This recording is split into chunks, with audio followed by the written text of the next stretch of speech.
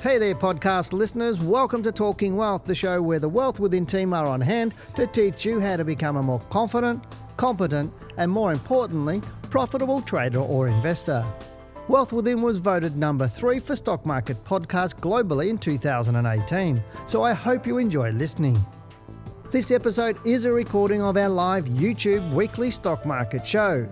Every Tuesday night, Dale and Janine stream live on YouTube from 7 to 8 p.m. to answer your most burning questions, as well as analyse stock for our viewers. To watch the show, head over to wealthwithin.com.au and click on the Stock Market Show under the Learning Centre. As a global leader in stock market education, you can fast-track your journey towards financial freedom by studying with Wealth Within. Please note that the information in this podcast should not be considered personal financial advice.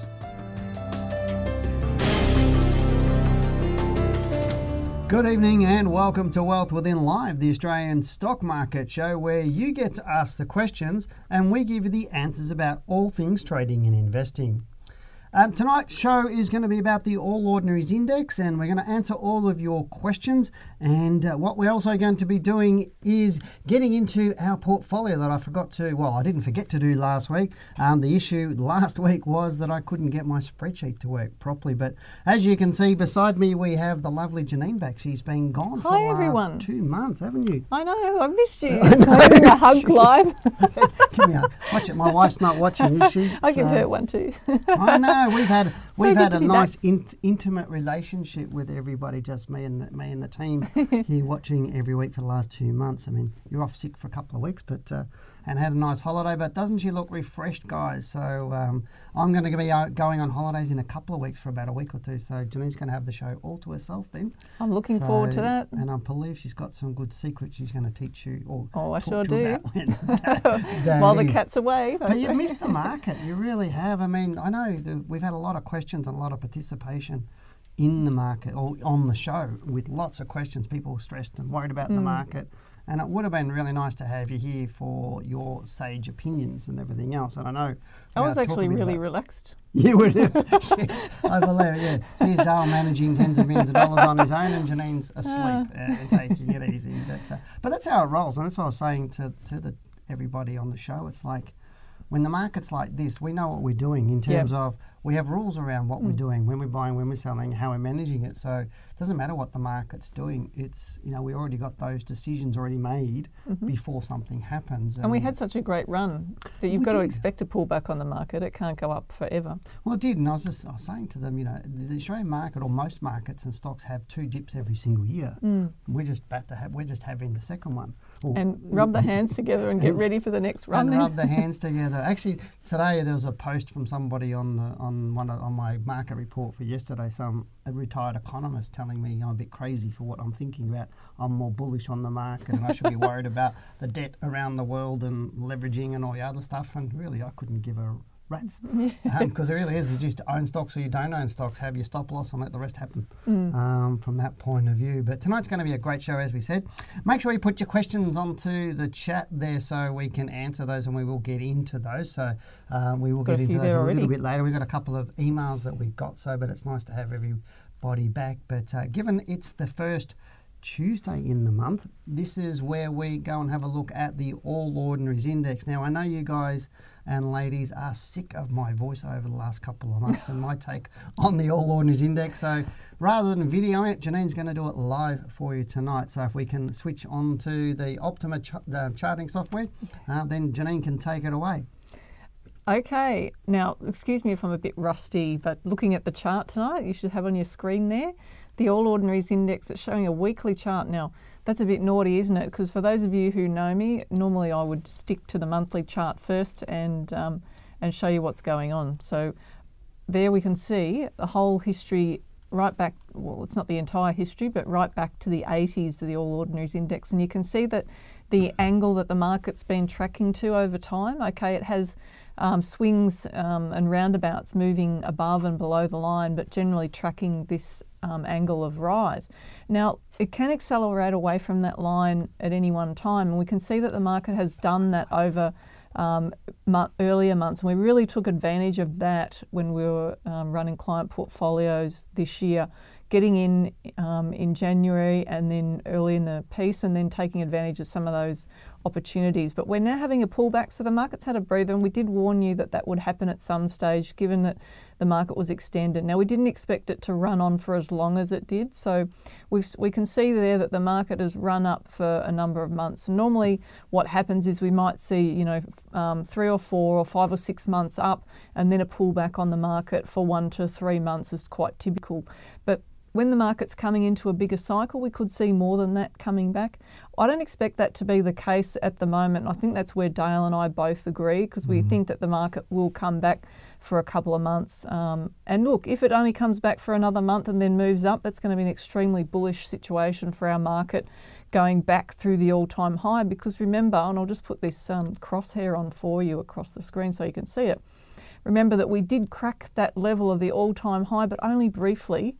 And then it pulled back. And you've got to expect that can happen. Like with any stock or market, there's a lot of momentum that needs to be behind a market to break new highs. And when that happens, the market or stocks will often take a breather. So have a look at some of the stocks that you're studying yourself and see where that's happened over history before then the stock or market then moves ahead. Now, sometimes the stock or market could pull back from those highs for some time. It just depends on the strength of the buying behind it. But look, you'd have to say that our market's pretty strong. I mean, look at the amount of infrastructure spending. I just happened to have a look at what the Victorian government is spending on infrastructure, and for the life of me, I still can't figure out why they haven't done more on the recycling side of things.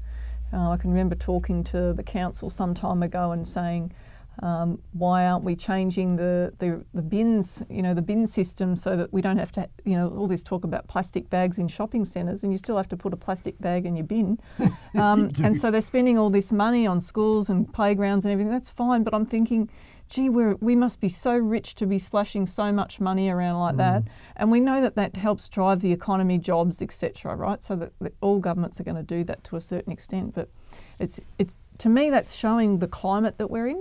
So to me, that is not reflective of a bearish situation. It's reflective of a bullish scenario and fueling the whole thing into the next part of the cycle. It is, and that's where you get, as I said, you get these people that think they listen to world markets and everything else, and there's always alarmist stuff, because we're always more negative on a lot of things, and then we overdo the negative because we're fearful of that sort of stuff. And really, when you look at the US has gone. The S&P 500 and the Dow have roughly risen about 9% in the last 2 years. Right, that's stuff all. The S&P 500 averages over the last 60 years, it averages, I think, 12 or 13% per year growth. Over the since 1950, I was just doing the research the other day, since 1950, 73% of the time the S&P 500 closes the calendar year out higher than it opens. Okay, it's good odds. So that's pretty good odds. Yeah. Only once has the S&P 500 had a negative year followed by a positive year followed by a negative year, and that was in the 60s. Last year was negative, this year's positive. So it would have to be breaking new territory to have another negative year next year. So go negative, positive, negative. It's only once had 3 negative years in a row, and that was in the 70s. That wasn't isn't in the that a GFC. juicy bit of information to have? I'm full of it, aren't I? I really am. But it is. That's why. And this is what I say to people. Well, I've been trying to help people with is understanding is, over the last month or 2 months while you haven't been here, people have been sucked into this vortex of this micro view of, oh, Trump's tweeting, what do I do? Yeah. Oh, China, what do I do? If you're fixated on that day-to-day noise, then you're really going to miss everything. You won't be prepared. You'll be still living in fear of all the things they're talking about, and you won't be ready and preparing yourself for the next round of opportunities. So people will be buying at the right time, and you'll still be thinking about, oh, no, but we think that there's this going to happen in the US, and then China, there's a problem with the tariffs, and that's going to continue, and this is going to cause problems for Australia. I mean, they've been talking about that for the last 10 years.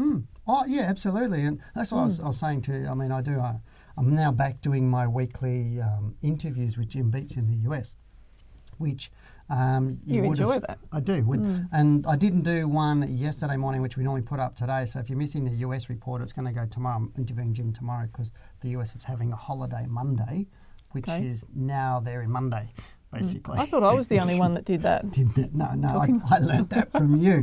But yeah, that's syndicated across 25 radio stations in the US. I'm doing that, so you'll see that go up Wednesday. Okay. My US report. But I was only chatting to Jim about stuff like this just the other day or last week about all this sort of stuff, and it really is, you know. I said, mate, I don't know about you, but I'm sick of the China-US trade war stuff. It's well, like, they're talking about it being really a currency war. It is. But the currency war's been going on for decades. Oh, it has. And I laughed my head off when Trump came out and blamed the Chinese for manipulating their currency. I said, serious? Like, that's all the US do is manipulate their currency, and then they're telling China not to do it. Look what he did with the oil price. Yeah, and it really does. And that's where I think it's more of a comedy game to me, I think. So when you're watching Trump doing it, he knows what he's doing, and I reckon. So what you're saying is, look at things like that with scepticism. Yeah, because China needs US needs China, and the thing is, the US has got some smart people in it, and yes, China's slowed. Yes, China 4 years ago was rising at about 15-16% per annum. That's their growth. Now it's 5-6%, so it's less than half. But 6% is still beating the rest of the world. Yeah. You know, and then you've got Vietnam at 6%. You've got also in India is at 5.5-6%. So China's going to overtake the US in terms of GDP in the not too distant future, and then India's going to overtake the US, and the US will be sitting at number 3 and not liking it. So, and as they say, don't step on somebody on the way up because you might meet them on the way down. That's a good one. From that point of view. But let's have a look at the chat now. Now you finished with your Lords, have you? Yep, look, I just think one more thing on that. Just looking at the arrow that we've got there. Okay, the arrow. The projection. We're saying somewhere between 7,100 and 200 is where it could easily be. It could be by the end of the year. I'd like to say that we're going to get a bullish market towards the end of the year, but if not into 2020. But we could see the market pull back a bit further, as I said, back down in this territory. It could come back down as far as 6,200 points. Correct. Yeah, could break this line that we've got here, because remember, that line has acted as a guide and support, but the market will often go through it. So look, if we see the market pull back shorter and it stops at 6,466, then we're going to go higher than that 7172 level. I think what you're saying is don't worry about it, stay calm and keep going. Look for the opportunities, because there are plenty. Yeah, there is, and that's what I'm saying is, it's like, you know, as I said, the S&P has risen 9% in the last 2 years, but over the last 4 years it's risen 40. Yep. So when you look at things like that, and you know, our markets, we barely made a new all-time high. So how could we be crashing? It's not possible. Yeah, look at the metrics. Our economy hasn't been booming since prior to the GFC. We're just sort of slogging along. And people are complaining about that, but that's actually a good position to be in, I would have thought. That's huge, and that's what I was saying. It's more sustainable. Yeah, and that's actually my point about it. It is sustainable because our growth rate's around about 1%, I think, at the moment. I didn't think it was that low. I haven't checked it lately, but or was it 2%? I can't remember, but it's not high. So there's plenty of upside. There's plenty of upside potential, basically, and that's what we're saying is once things sort out, and we're far more aligned to China, to Indonesia, to Malaysia, to Singapore, to Vietnam, all of those countries. And that's a big growth engine, and isn't that's a huge growth engine for us. And if they're building stuff, they're going to need iron ore and everything else. And in India is a good trading partner to us, not just China. So I think things are really, really well over the next few months. But let's have a look at the chat. I know we've got a technical problem with our teleprompter, but that's okay. Jack, our super tech's working it all out now. We've got some questions here now. We've got one from Fluky who says, "Hi Dale, I recently bought VHT at $1.39 after watching it for months. I know it's illiquid, but really like health stocks, it's looking bullish. Is it looking bullish? I really appreciate and value your feedback. I'd like to know why you bought it. Just saying I like health stocks doesn't necessarily do it for me. I'd like to know why you're buying something or what your thoughts are. But what do you think of the stock here? As I said, it's VHT, so it should be up there somewhere. Yep, we've got it there. Volpara Health Technologies has had a really strong run. I mean, look how far it can rise in just a couple of months. So it is a more volatile stock, of course. So in 2 months, it put on 80%. Often when a stock's done that, it's not going to repeat that again straight away necessarily. So I'd just keep an eye on it for now. It's pulled back a bit, so if and there's a nice trend on the decline. So you'd be able to get a trend line on the weekly chart down there, waiting to confirm that as an entry. It's filling the gap on the weekly chart, so that's all nice. It's a bit like looking at a heart monitor, you know, wanting to see the typical moves and seeing those unfold as you would expect them to unfold. So this is a nice and steady move for the stock, but you know, it may come up and try to challenge that high and then pull back again. So that's what you have to be prepared for when a stock's run so hard like that. Yeah, I mean, but it still looks nice. I Mm. mean, if you were in it on this rise here, you would have been out of it because there was heaps of rules to sell. $1.39, he said. So I'm assuming he's bought it in the last month so or he two. would have bought it somewhere around here potentially when it's been moving up, or if he's bought it over here, then he's bought it prematurely. Yeah, he's bought it prematurely. Like, I wouldn't be buying right now. Yeah, that's the highest risk time to be buying. People think, oh, okay, I'm going to buy it because it's cheaper. It's pulled back from the high. And okay, look, there are a lot of arguments for buying stocks when they're actually in their dips, but there are rules to use to buy in those dips, and there is no rule there to be using to be buying this stock at that time if you were buying it, say, in August. But if you bought here, it's got momentum behind it. Correct. There's no reason not to be in it, but then, like I said, it's a volatile stock. So these sort of more volatile stocks are going to give you exits quicker and get you whipped in and out. Yeah, I mean, it's it's lower liquid stock. It's not illiquid. Well, let's have a look at the volume on there. So you can see that the volume's just gone up massively over the past. So whoever was in it in the early days have profited a lot from it, obviously, and then the volume's increased. So some of you, if you're watching it, or what was the gentleman's name? Fluky. Okay, so he has Fluky this one. Fluky. So that's very cute. So if you were buying this stock, you may have noticed the volume had gone up. It's interesting, isn't it, to see when volume rises. The thing is, are you better in that, or are you better in a ResMed that's just absolutely gone massively bullish, or a Cochlear or a CSL? I would say those stocks, because this particular type of stock will be hit really hard on news. So you could be in it, think you're a legend. Like here, look at this one. I'll just, as an example for what Dale's saying, is that this stock rose 45% in just a couple of months. And straight away, what happened? What did it lose?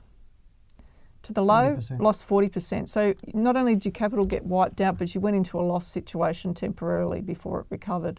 And look, but it has recovered now, so you still would have a nice profit, but it's a risk. That's what we're talking about. And you need to be much more of an experienced trader to be able to trade stocks like this. Really nice for income, like really short-term trading. This could be really good. I know that there's a couple of ladies, higher risk traders. Shaz, if you're out there, how are you? And apologies for not getting back to you. But yeah, so these sort of stocks, some of our traders who have done the basic, the diploma course, they've gone on and done the advanced and CFD course, they're trading these types of stocks. Good for CFDs. Yeah. Well, let's move on. We've got an email now that the Techo team, our Super Tech team, have got our teleprompter back up again, so we can now actually know what we're talking about. You ad-libbed very well then. You were doing it as well. But so one of the emails which we've received over the past few days, and the first one is from Anthony, who says, "G'day Dale. Firstly, thank you for providing a no BS trading info arena for those just starting out, and also that may have been in the game for a few years." Can we use that in an ad? Well, actually, I think he's just written the ad, hasn't he? Really? I mean, that's what you get with Janine and I. You get no BS. You just get it straight. If we don't like something, we tell you, and if we do like it, we'll tell you that. If we don't like what your process is, we'll tell you that as well, because we're like that with our students, and when we're mentoring our students, it doesn't serve them if we're not honest with them. Yep. And it really doesn't, because the market will take your money. It doesn't care how good looking you are. It doesn't care how many degrees you've got. And it doesn't care how old you are, or who your family was, or anything. If you're not doing it the right way, it's going to take your money. And so we need to be that upfront and honest with our students. And no amount of hoping would help. You don't do the buy and pray method, that sort of stuff. Hope and pray, And I know today I gave a bit of tough love to one of our students. And sometimes it's called an attitude adjustment. As the old Zig Ziglar said, you need to check up from the neck up. That's another one. And sometimes we have to do that. But anyway, let's go on to the email. He says, "Awesome job, mate. Thank you very much. Janine was awesome as well. I was hoping you can shed some insight with APA at the moment. On the charts, it's broken through a resistance after a couple of years trading sideways, and would love to hear your opinion on it. So let's have a look at APA. Yeah, look, on monthly chart, I think it looks fantastic. And see what we were talking about before with the All Ords, how in June 2018 it actually pushed through that high and then pulled back to test. So if you're in a trade there, you would have been whipped out straight away. Look at this move up. It would have been great if you were able to get in down here with maybe a trend line, Dow theory, a few other methods that we teach, and then you would have been out on a few rules, which is fine because that would have protected you. So this is just looking at the charts of APA, you start to see that there's some really good rules that you could use on this stock. And looking at the right-hand side from about, what's this here, this is around January 2019 when the rest of the market moved. One of the things that I look for is that does the stock actually move with the market? And you can see there that APA has moved with the market. So this is why it's important, more predictable, if you know what I mean, if it does move with the market most of the time. So looking at this move up here, really nice and strong. I think this is just a short-term pullback at the moment, just to test support. But, if it went back below that 1040 mark, then you'd have to say it's coming down for a much more significant low, like a yearly low. A move above this high here, 1119, and it would look pretty strong to me. It'll look pretty strong, yeah. Yep. So let's move on to the next email. And I can't remember. I didn't put the person's name. We've got Orica. We've got SXY as well. Did you want to cover that? You'll have to wait till I read the question, won't you? Jeez, I'm getting told off already. You haven't been here for 2 months and you're impatient. So, this person asked, I was looking to add this blue chip utility stock to my portfolio, thinking the utility sector is up for some growth. Yep. In the coming months, and we do, both Janine and I believe, I think you think the utility sector is looking good. Yeah, I mean, that's an area definitely to watch. Now, and he's basing it based on one of my podcasts a week or two back. So just don't listen to everything you hear. Thank you and keep up the great work, mate. P.S. I've been chatting with Jenny about enrolling in the course soon, looking at the Trading Mentor 1 to start. Cheers, Anthony. Oh, fantastic. Oh, okay, that was the end of Anthony's question, so we don't need to do that. This is the next question. Okay. I'll let you do this one. Okay, the next one we have is from Andy. Hi, Andy. He asks, hi, Dale. Loving the podcast and will definitely be checking out your books. So have you bought them yet? That's the question I'm asking you. You can check them out all you like, but unless you buy them, it doesn't work. Stock I recently bought in was Cenex. Good stock choice. I bought it at 31 cents after I thought it was about to bounce, and it looks like it did. It appears to have broken out and making a new high. How does it look to you? Cheers, Andy. Okay. Let's go and quickly flick over to Cenex. Now, interesting stock, isn't it? The fact that it's actually done nothing for quite a few years, I mean, very much trading stock. It's a trading stock. That's what it means. Yeah, when you see these sort of volatility, lots of sideways moves in there, these are the sorts of stocks that can be good trading stocks. But then you come to the weekly chart, and you can see that the bars are showing signs of a little bit of illiquidity. So because of the nature of this share, and let's just have a quick look at the volume. We'll put that on the chart there. You can see there that we've got 19 million. Yeah, 19.6 million. Yeah, and then you're talking about a stock that's trading at 30-something cents.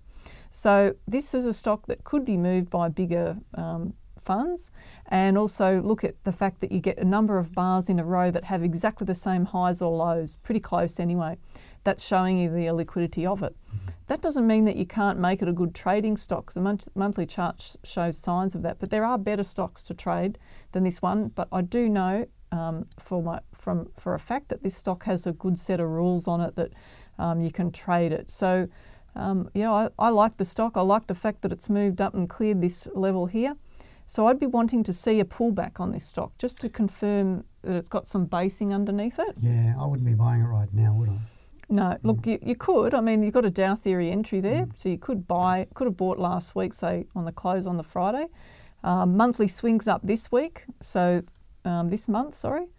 So you can see there this week we've got a higher high than the prior one. So look, it could come back to check its support, which is what I'd like to see before it moves up. But it looks nice. Yeah, there's some longer term is what you're talking about, isn't it? Longer term resistance around here. challenges that and moves on, then it's got the potential to keep going. All right, well, let's look at a couple more questions. I know we've got a whole heap of them. David Murphy's a regular, if you don't remember. Okay. David said, Hi, David. Here's a question for you. Is average true range a reliable method to set stop losses and trailing stop losses? Yeah, average true range is a good one, but it's really for quite short-term trading. Correct. So, I mean, it's sort of like momentum trading that you're working with and volatility. But look, I would not be playing with that until you learnt basic, Dow theory rules, trend lines, things like that, because you can actually find that you can combine that with these other rules and get a much better result than the average true range just on its own. Yeah. So that's something that's important. ATR is a volatility-based type of trailing stop loss, and it really, as you said, it's very much for short term, and I would use it for short term leverage trading, not necessarily stocks. Where you're trying to protect your position. Yeah, where you're needing to protect your position, otherwise you're leveraged, and if it falls away too much, you obviously the amount you're losing is multiplied by that leverage, whereas for stocks you don't need an ATR. Actually, it'll probably get you stopped out more than what you need it to do, and you'll have more losses, and that's really what I thought. Or you have to have your ATR too far away, if that makes sense. Yeah, you make it a bit looser. You make it a bit looser, but then you may as well not use it anyway. From that point you can use another rule like a counter trend. Like another rule, but that's a good question anyway. Let's look at we'll go down a little bit. We've got Lee Vassy. Hi everyone, tonight's topic sounds awesome. Quite frankly, at my level of understanding, I'd happy with 100% bring on 572. Well, we'll talk about that in a minute when we get to that one. We've got I can't even say this name, Ultra Shaban. I've never seen that name before, so welcome to the channel and commenting. The person says, thanks Dale for your great content. Just generally, how important do you personally think PE ratio is to consider? Now, I know you have got some good views on that one. Yeah, look, I mean, I can remember years ago getting taught PE, and there's different PEs that you can use as well, and that making it confusing. Look, I tend not to use it that much. It's a filter. So it helps you design a portfolio if you want to do it that way.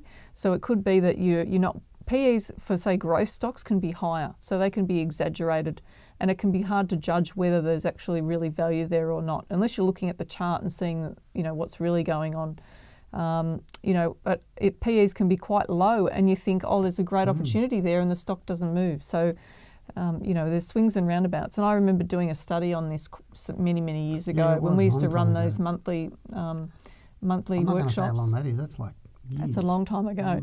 And I did a study on the PE ratios to see if I could determine anything, but it wasn't that clear. It was much easier just to read the chart and do the technical analysis. Yeah, because often the PE ratio tends to, is a lagging indicator or a lagging ratio, and as you said, there's different ways of doing it. And often we get students saying when your PE ratios, sometimes you'll get it from one place and it's different on another place that gives you the PE ratio on the same stock at the same time. So how does that work? Yeah. So they can be a little bit confusing, but probably the easiest thing, what I teach people in our beginner trading mentor course, the one that's just under $2,000, is I talk to them about the PE ratio and those fundamentals. Is the longer the time frame that you'd wish to hold your stocks over, the more important something like a PE gets. So therefore, if you're looking at 3 years plus, then you might put PE into it. But if you're looking for 3 weeks... As a filter. Yeah. But if you're looking at 3 weeks, you don't need it. It's just irrelevant to you. So PE, EPS, all of those sorts of metrics, fundamental. So we used to run little exercises, if you remember, when we ran those workshops with the PE. Remember we wrote it all up on the board and all that sort of stuff? Yeah. And so it used to be that the PE acted like... So if you, depending on the type of portfolio that you wanted to run, the PE would just help narrow down the stock selection and eliminate some of them, really. Yeah. Correct. But we don't put huge weights on it. I think that's what you're talking about. That's what I'm saying, yeah. So what, 10%, 20%? Oh, look, it'd be a small percentage. Yeah. That's really what we're looking at there. So, but let's just pick one more question before we go into our topic. I'm just looking for some great questions. Everybody's saying, welcome back, Janine. Thank you. Good to see a good-looking face rather than Dale's ugly mug. That's really nice. Thanks, guys. Yeah, actually, I think I was going to actually do some... don't do some trimming, for you, yeah. I thought there's a couple of spots missing there tonight. Thanks very much. Everywhere, as I said, we got... Greg S. Manor says, hi Dale and Janine, any opinions on API? Held for a long time, pays a reasonable dividend. API, wow. Look, look. Who was talking about API? Someone recently, wasn't it?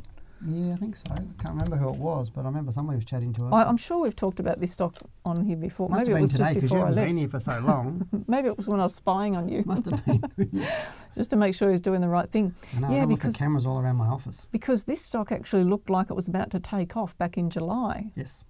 And then this is like any stock on the market, it reversed and pulled back. Now, I've got the monthly chart up there. I'll Worley was quickly the same. change. It looked like it was going to take off and it reversed as well. And some of those resistance levels have just proven too strong. And see, this is where you take an entry potentially right before there's a market correction or around the time of a market correction. The probability of getting a successful trade around that time is significantly reduced when the corrections happen. So that's where you've got to be mindful of. I can remember one guy started trading, and right at that time the market pulled back. Yes. And so it just happened to be the one that was going to be the losing trade, because when you're doing your analysis on your stocks, you do what's called back testing. So you test the rules over the history of the share and then determine the probability of success of those rules. And so what happened was he had a really high success rate for this particular set of rules, and then when he went to trade it, it pulled back. And so there's all these questions come up, the psychology side comes up, questioning whether he's doing the right thing or not. It's like when you've got your training wheels on. But it's not a matter of that. It's more the fact that, that this stock was more likely to pull back more in a time where the market's having a pullback, and we're seeing that now. So looking at this here, the low was $1.28. So did we get an opinion from the person who actually wrote this request? No, they just asked us for our opinion because... Oh, see, are we going to stop answering questions like that? Well, I've been trying to, but people are still reticent to put what their thinking is on there, and it's one thing that is a bit hard with me on my own, trying to look at the chat and everything else. So with you back, it's a little bit easier. But we will be, I feel like I'm your sidekick. No, you're not. You are tonight. No, but you're not. He's so kind, isn't he? No. I was just giving him an opening there and he didn't take it. No, but we've just bought some new equipment today. We're going to learn how to use it. So all the chat's going to get filtered from now on, and so they're going to give us the questions rather than us trying to pick things out on the run. We're going to make it better for you guys. It's going to be making a lot better for everybody. So, I mean, I guess whether you've had experience in doing the course or not, you can look at this chart and say, does it look like it's going up or down? I can remember that's what Dale used to say. Keep it really simple. Is it going up or down? And the fact is at the moment it's going down, and if it takes out this low here back in June, then it's definitely going to push below those levels. And this is a really strong support level. So to break that means that this stock could continue quite a way down. So if it reverses in the next week or so and pulls back, it needs to get back up through $1.39 to really be safe again. Yeah. Cool. All right, so let's get on to next our topic, because everybody's asking about this portfolio, this 500 odd %. So they all want to see it.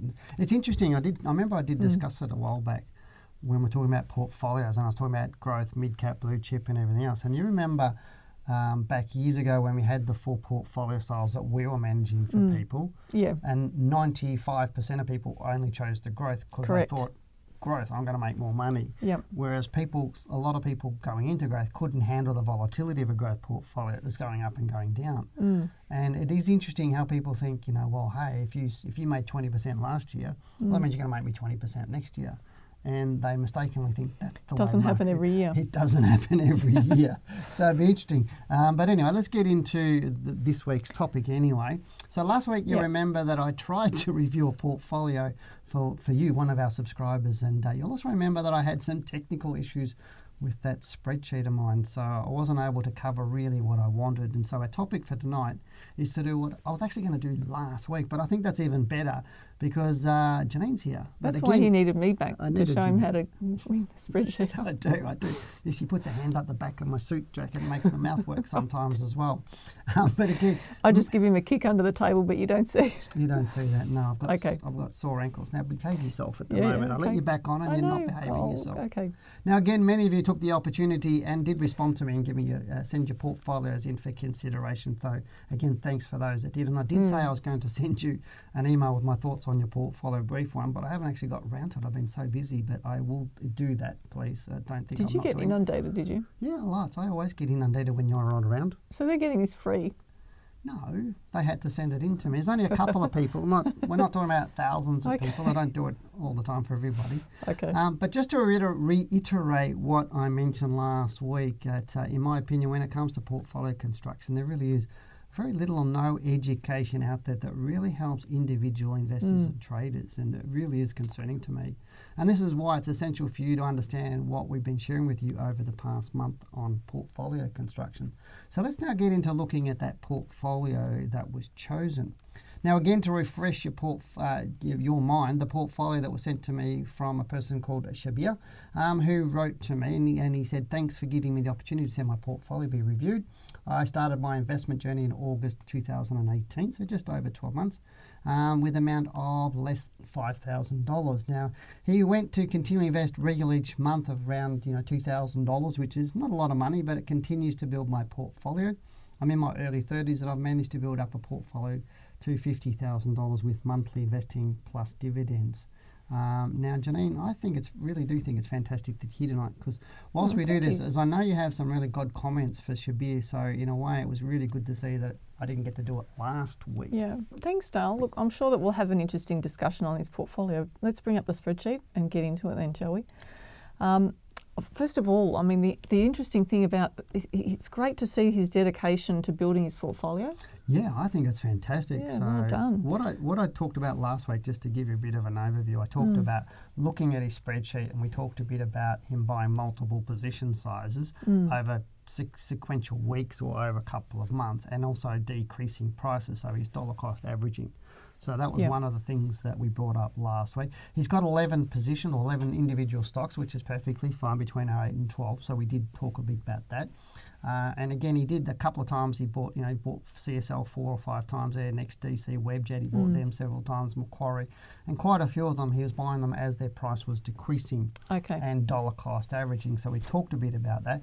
Now, he did get back to me saying this date here that I mentioned that was incorrect, the 15th of November 2019, because that's not happened yet. Okay. He said that's a typo on the end, so it should say November 2018. So that's what he should have put in there. So that would put that in a slightly different order, but I've left it there because all this area here is exactly how he gave it to me. Okay. All I've done is totaled it, so you can see the 50,000 that he's built up, and there's all these stocks he's got, the position sizing, his actual buy price. Right. So what I've actually done is then gone and say, okay, so here's all the positions in Bingo. So those 3 positions, they add up to 2,526 shares. And this hasn't been audited or edited or anything? No, this is just rough sort of figures, so please don't It may not be perfect. It's hard and fast and everything else. It's just me doing a bit of an overview and everything else. Just to illustrate a point. Yeah, just to illustrate a point. So the total position size then was, what I'd also did was got his position size and added those up, and so you can see 6,946, so that's all I've done. Yep. And based on that portfolio style, that position is 14% of his total portfolio. That stock, yeah. That stock. So CSL was 11%, so I repeated the process. So the actual purchase cost, not including the brokerage, yep. Yeah, this is just the purchase from the number of shares based on his buy price and all the positions he's got. So CSL was 11% of his total portfolio. Next, a DC, a 12, there's 13 for Webjet. 9, 6, 6, 6, 8, 9 and 7. So there's total 100% there. So his average position size is 9%, which is in line with what we talk about. So we talk about roughly 8 to 12% in your position sizing. Bingo is oversized. It's gone over the 12%. So has this one here, which is Webjet, it's 13%. Because this is all based on his buy price, not on the growth that it's had. Yeah. So once the stock's grown, you might find it get to be more than 12% of your total portfolio, which is perfectly fine because you're in profit. But when you're setting up your portfolio, you really do need to balance it out properly and have it between that 8 and 12%. That's what you really need to do. Because it's your risk and your exposure. Correct. So when you're putting a proper stop loss on it, like what we talked about, 15%, if you have a 12% or an 8% position sizing and you're using your stop losses correct, you shouldn't be risking more than around 2% of your capital in any one trade. And I did talk about that a few weeks back. And for people who haven't seen that one, it's also in my book, how to do all this sort of stuff, your position sizing, your stop losses, making sure you're not risking more than 2% of your money, all that. So all that money management, that's probably 50% of getting your portfolio right, Absolutely. isn't it? Yeah, because I've been saying to people over the last month or two, it's not what stocks you're buying, it's how you do your portfolio that's important. Because if you don't get your portfolio management right and your risk right, it doesn't matter what stocks you buy, because you're going to have a crappy portfolio. It'll be all over the place. It'll be all You'll over have the stocks place. that are actually making you money and the other stocks that'll be taking it away because you've bought different position sizes or bigger. I've seen portfolios where people have bought big positions in the penny dreadfuls, and that's totally blown their profits in the big top 20 stocks away. Yeah, well, and you know just as well as I do that one stock can make or break a portfolio. Yeah. And it can really decimate a portfolio if you put the wrong things in. True. If you bought a couple, 2 or 3 stocks that are the wrong stocks, it will decimate a portfolio. So it's really important we get the style of portfolio. We talked about goals of the portfolio, whether it's short, medium, or long term, what style of portfolio you're looking for, and setting up the groundwork for it, because you can't build your house till you put your foundations down. Yep. And that's really what we talked about. So so all of that up to that column was what Shabir gave me. As There's I said, some I've good only stocks in there. yeah, there's some great stocks in there, like CSL's awesome, you know, ResMed's brilliant, Macquarie, Lendlease. He's done a reasonable job great. of getting going. One of the things that I'd say though is notice, you know, it's challenging, isn't it? Because if you're starting off with a small amount of capital, you need to be able to build up your positions. Correct. But at the same time, then you're creating yourself a bit of a taxation nightmare because you've got all these little positions of, say, CSL and Webjet, and you've got to account for the cost base of each of those when you go to sell it. Yeah. And this is why dividend reinvestment plans, you know, a lot of the financial advisors encourage people to do it. But when it comes time to actually manage that at tax time, if you're selling stocks, think seriously. I know some people have held stocks for years and then they say to me, look, I'm going to be selling these stocks. What do I do here? And I said, well, it's a taxation question and someone needs to look at it and see what corporate actions along the way have had an impact on that cost base. Doesn't it? Yeah, because it's not just the brokerage. Yeah.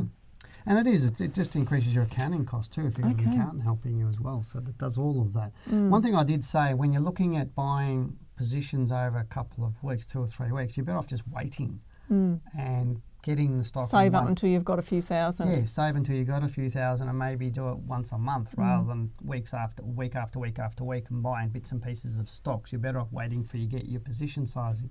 So on $50,000, if you were looking at 8 stocks, you're looking at what's about a $6,000 position size. Yeah, if you're looking at 12 stocks, you're looking at my head's gone funny now. Well, look, 10 stocks is an easy round number, so just pick that. 10 stocks, $5,000 in each. That's nice and easy. So you wait till you get the $5,000 and you just do that. Now, moving on from the next column. So what I've got is the total position size in dollar terms and the number of shares from what the buy price was on the original date and the position sizing.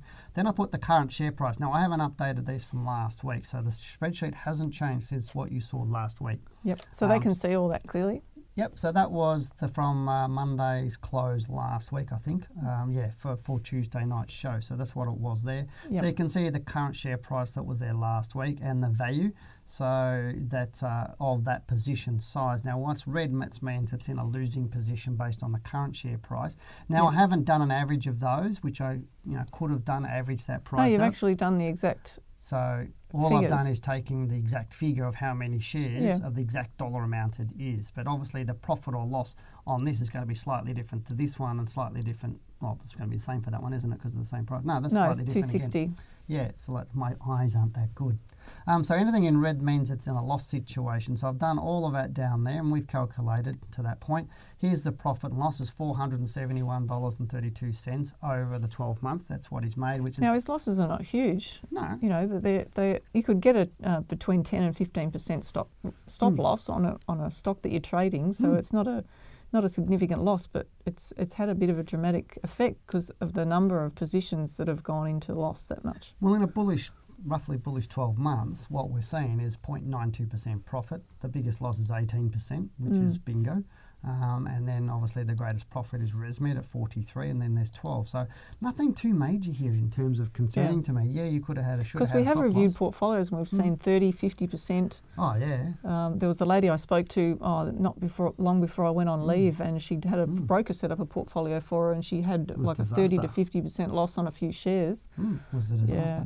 Now here's the kicker, Sarah. It was 0.92%. What I did was then saying, okay, so when we were talking about earlier about how stocks can affect your portfolio, I would never have bought Bingo. I never would have bought Nanosonics or Emeco because they're just low stocks. They don't suit this portfolio. So what I said, I just said, let's take those 3 stocks out of this.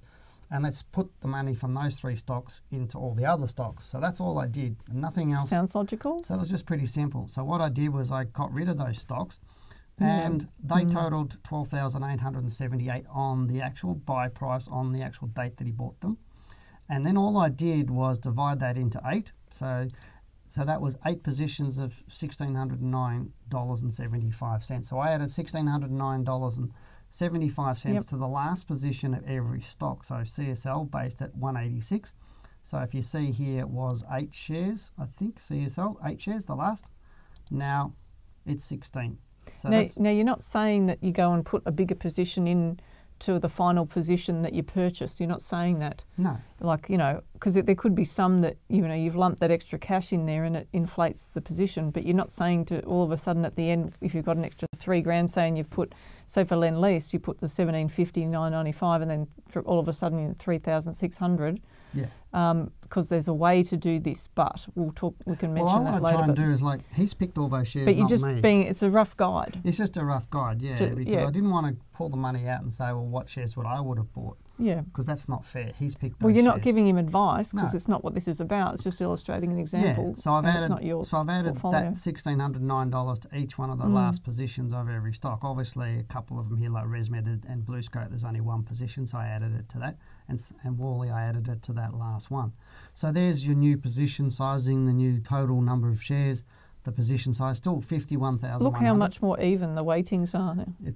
So we still got 51,100, which you can see here, which is 51,404 for the total portfolio. 51,000. There's missing $4. I'm not sure where that went. Yep. Probably a tiny little typo. But yeah, you see the position sizing, 14, 15, 16, 13, 9, 11, 12, 10. Much more even. And the average position size is 12. So you've got more money in the stocks. It'll probably just a rounding. So some people don't put much money into some stocks, and so they don't have enough in a stock to make a difference to the portfolio. And other times they have too much in some stocks. Well, we've seen some portfolios with the penny stocks where someone's thought, oh, look, it's a higher risk stock. I'll just put a couple of dollars into it. Why even bother? Why even bother? Just a waste of your time. Yeah. So again, current share price, the same prices that we had, the value now on those stocks. So now we've got 54,268 with a profit now of 3,168, as opposed to the profit back over here of $471.32. So now that overall profit and loss is 6%, which is 572% greater. And that's profit. without dividends. That's without dividends. It's just using a basic, simple. Just all I've done is take those 3 stocks out that he shouldn't have had in that portfolio and just put it into the other stocks he picked. And you can see how big a difference that makes to your portfolio return by picking the right stocks and not having a broad portfolio but having it more concentrated in the right stocks. It will dramatically increase your returns. Now, there's no reason why this portfolio wouldn't perform better moving forward from today, and there's no doubt in my mind they're all great stocks. They really are good stocks at this point in time, so I'd be happy with that. None of them are in a major loss situation. We've got 1 down 5, 1 down 5, 1 down 12, and 1 down 0.6. But in saying that, you still want to have rules. Yeah, so you're going to have your stop loss rules, which he's been learning about, and he's got my book, but I think that's pretty good in terms of that. So that's how you increase your portfolio returns, just by making the portfolio work for you than the other way. I'm going to quickly show you a couple of the other ones that we had came in. This is another one that came in. We have 3 banks out of 4 and Telstra. 18%, 18%, 14, 15, all wrong. Why would you have 3 banks in a full stock portfolio? Yeah. Here's another one, 3 stocks, each one 26, 36 and 20% position. But they might be just starting to build it up though. Like they're not telling, the available cash is only 2,000. Okay. Yeah, so the total portfolio but you do is say 12. in your book, start building it up, get a few thousand for each one. Don't put that much in each position sizing. Spread it out. You should have 5 to 6 or 7 stocks with $12,000. You put $2,000 in each. Okay. Now, good stocks, I don't have an issue with the stocks, but it's just showing you how it's out of whack. Here's another one, 192,000 portfolio, got 16, then 2. 5, 6, 8, 3. Why do that? 4. Why do that? And this is really, there's a lot of cash. Now, they may have sold down a lot of stock. Okay. With the bearishness, I don't know, and that's possible what's happened with this person. What that shows to me, though, is that they could have had extra capital all of a sudden. Possible too. And that's Very boosted it. Yeah, so what the person does now, they've got a $192,000 portfolio. they should be balancing that over 8 to 12 stocks and looking at that. Well, But we've had again, people who've had portfolios with us, and all of a sudden they come and put an injection of capital in, and it changes the weighting. So then we need to add to positions yeah. to build up those positions to the average. Yeah. Yeah, I think sometimes they pick a stock that think they'll take off, so they put more money in it, as you were saying, and they get their weightings wrong. And it's not about that; it's about risk. Always about risk. It's always about not losing, not how much you make. Because if you don't lose it, you don't have to make it up again. And I think a lot of people forget that. They just pick stocks and throw in a portfolio with no rhyme and reason. And this is really where we see some disastrous portfolios. And I see like some massive disastrous portfolios. This stuff you're talking about is so much more important than some of the stuff that I've heard other people chat about online, because they're just talking about what a stock's latest news is. Well, so what? So what? It's not important to you right now when you're trying to build a portfolio. Well, even like last Friday, they probably would have seen it, I was interviewed by Bloomberg last Friday morning, and one of the last question was, what's the biggest worry that you have with the market moving forward? And in my head, I'm going, people not using stop losses. Yeah. Like that was my biggest worry, because if you don't use stop losses, you set yourself up for risk. But how do I say that to Bloomberg? And I just said, look, just the US-China trade war. But that's not even a big worry to me, because it doesn't matter if that all blows up. That's unusual for you to say. I'm biting my tongue. Yeah, to bite your tongue. It's unusual for you. Normally you would come out with... I was told to behave myself. Oh, right. I was told to behave myself. So, but, it's nice to be invited on Bloomberg, and they were great. They were lovely. They really were lovely, and they looked after me, and I think that was great.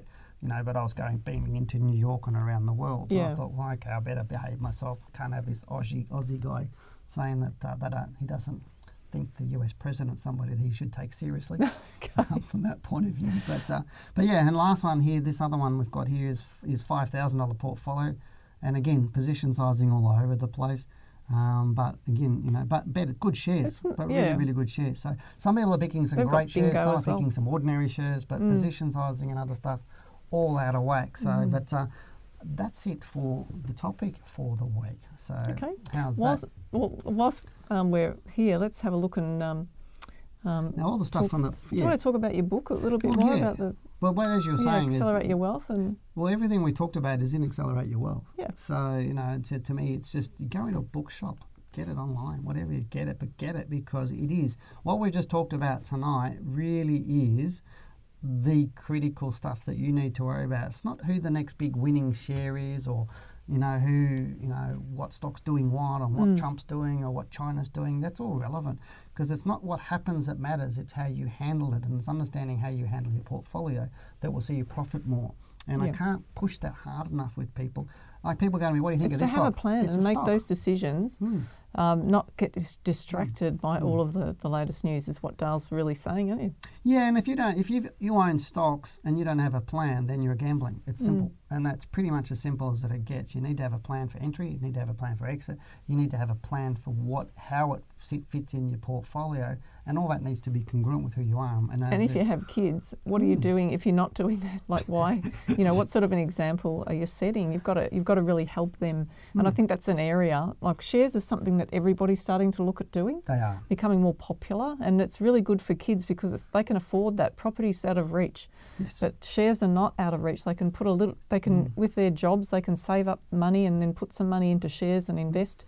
But it's really important to get this stuff right, even if they don't know the technical side just yet. Yeah, get your portfolio right, and everything else falls into place. Let's get back into the chat forum, because I'm sure there's some lots of good questions. I'm all over the place here at the moment.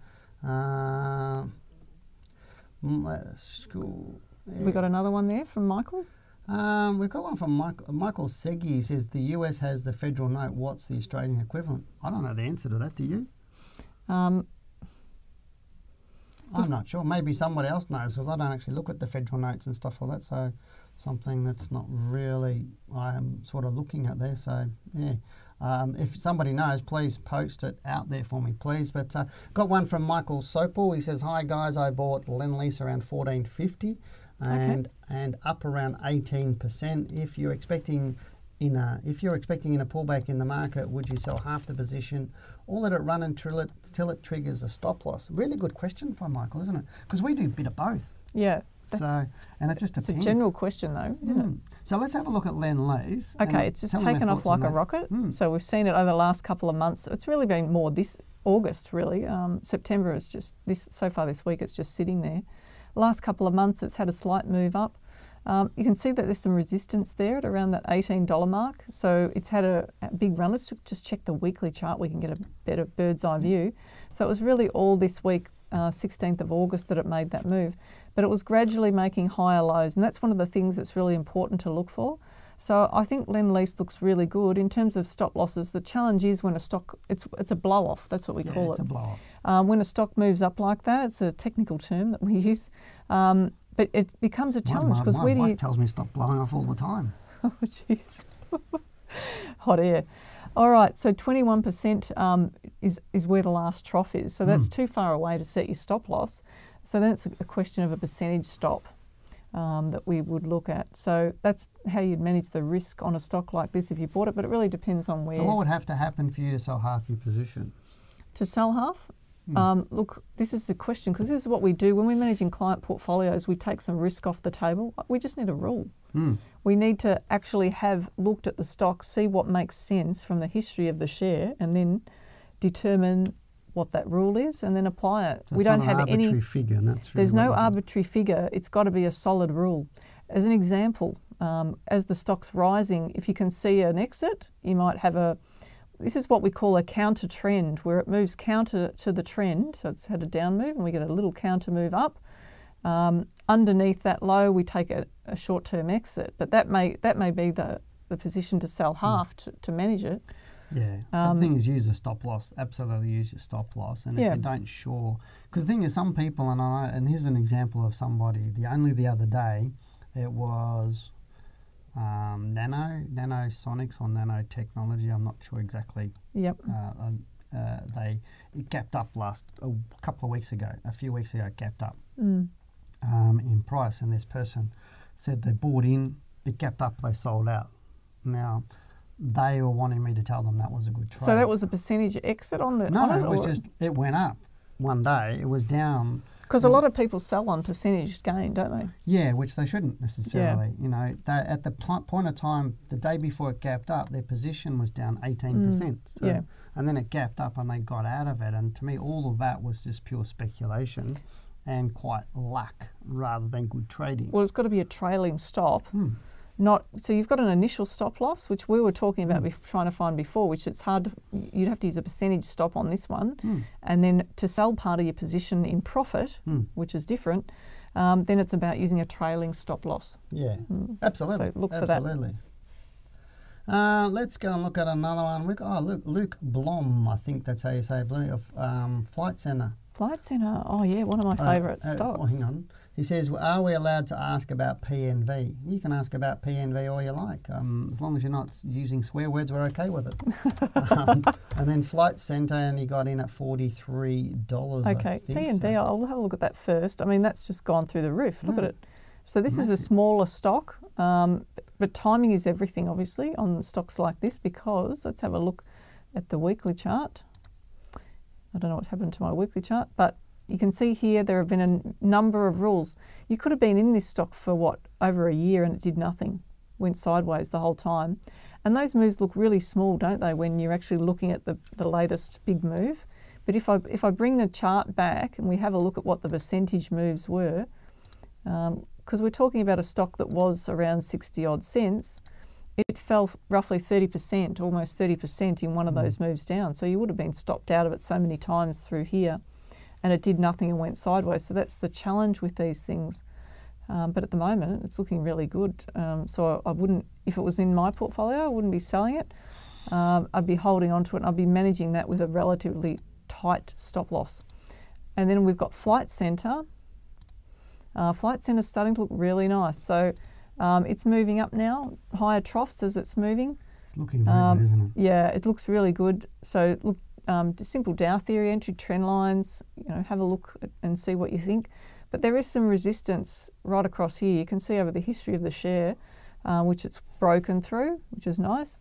And then up here, there's a bit more resistance to get through yet. So it still could be challenging this level. You can see these two peaks here, so that could be a point around the $50 mark where it slows down a bit. Cool. So Flight Centre's looking nice. What else have we got there? A question. Somebody asked about the portfolio that we showed, whether it was trading or buy and hold. That's exactly how I got the figures, but and it was buy and hold from the day they bought them to that. So, but yeah, somebody said it was pretty impressive, and it was a great portfolio. But it just shows you what you can do when you tweak a portfolio. But we got one from Amanda Mack, who's a new name as well, a lady. I always like picking out the ladies. Welcome. And I know you like it when the ladies get on. Yeah, that's Last fantastic. week we had a couple on, a husband and wife on. Oh, really? And asking Wonderful. questions, and they watched the show together, which is nice. Actually, you know what? When I met lots of husband and wife teams that trade. Fantastic if you can do that together. But some husbands are so supportive of their wives in doing that. And I've had conversations with really intelligent guys who they're too busy in their job to do it, and they really support their wives who are maybe at home. And the wives make great traders. They just need to be left alone to focus on what they need to Dale's do. had a few stern conversations with husbands over the years, telling them just to stay away from what she's doing and let her do her job. And she'll make you the money, And she'll make you the money, And it has worked doing that. So, but I think fantastic, Amanda. If you're really getting into this, that's great. So, no, that's not Amanda just getting into it. She says, "What are your thoughts on Brambles now? It has poor financial year and not a great prediction for the next year." One of those things is some of those stocks, like Caltex, had a really bad reports, and there's a few other stocks that have had a bad report. But what goes down comes up, basically. And bad reports turned into no bad news, and then eventually turns into good news.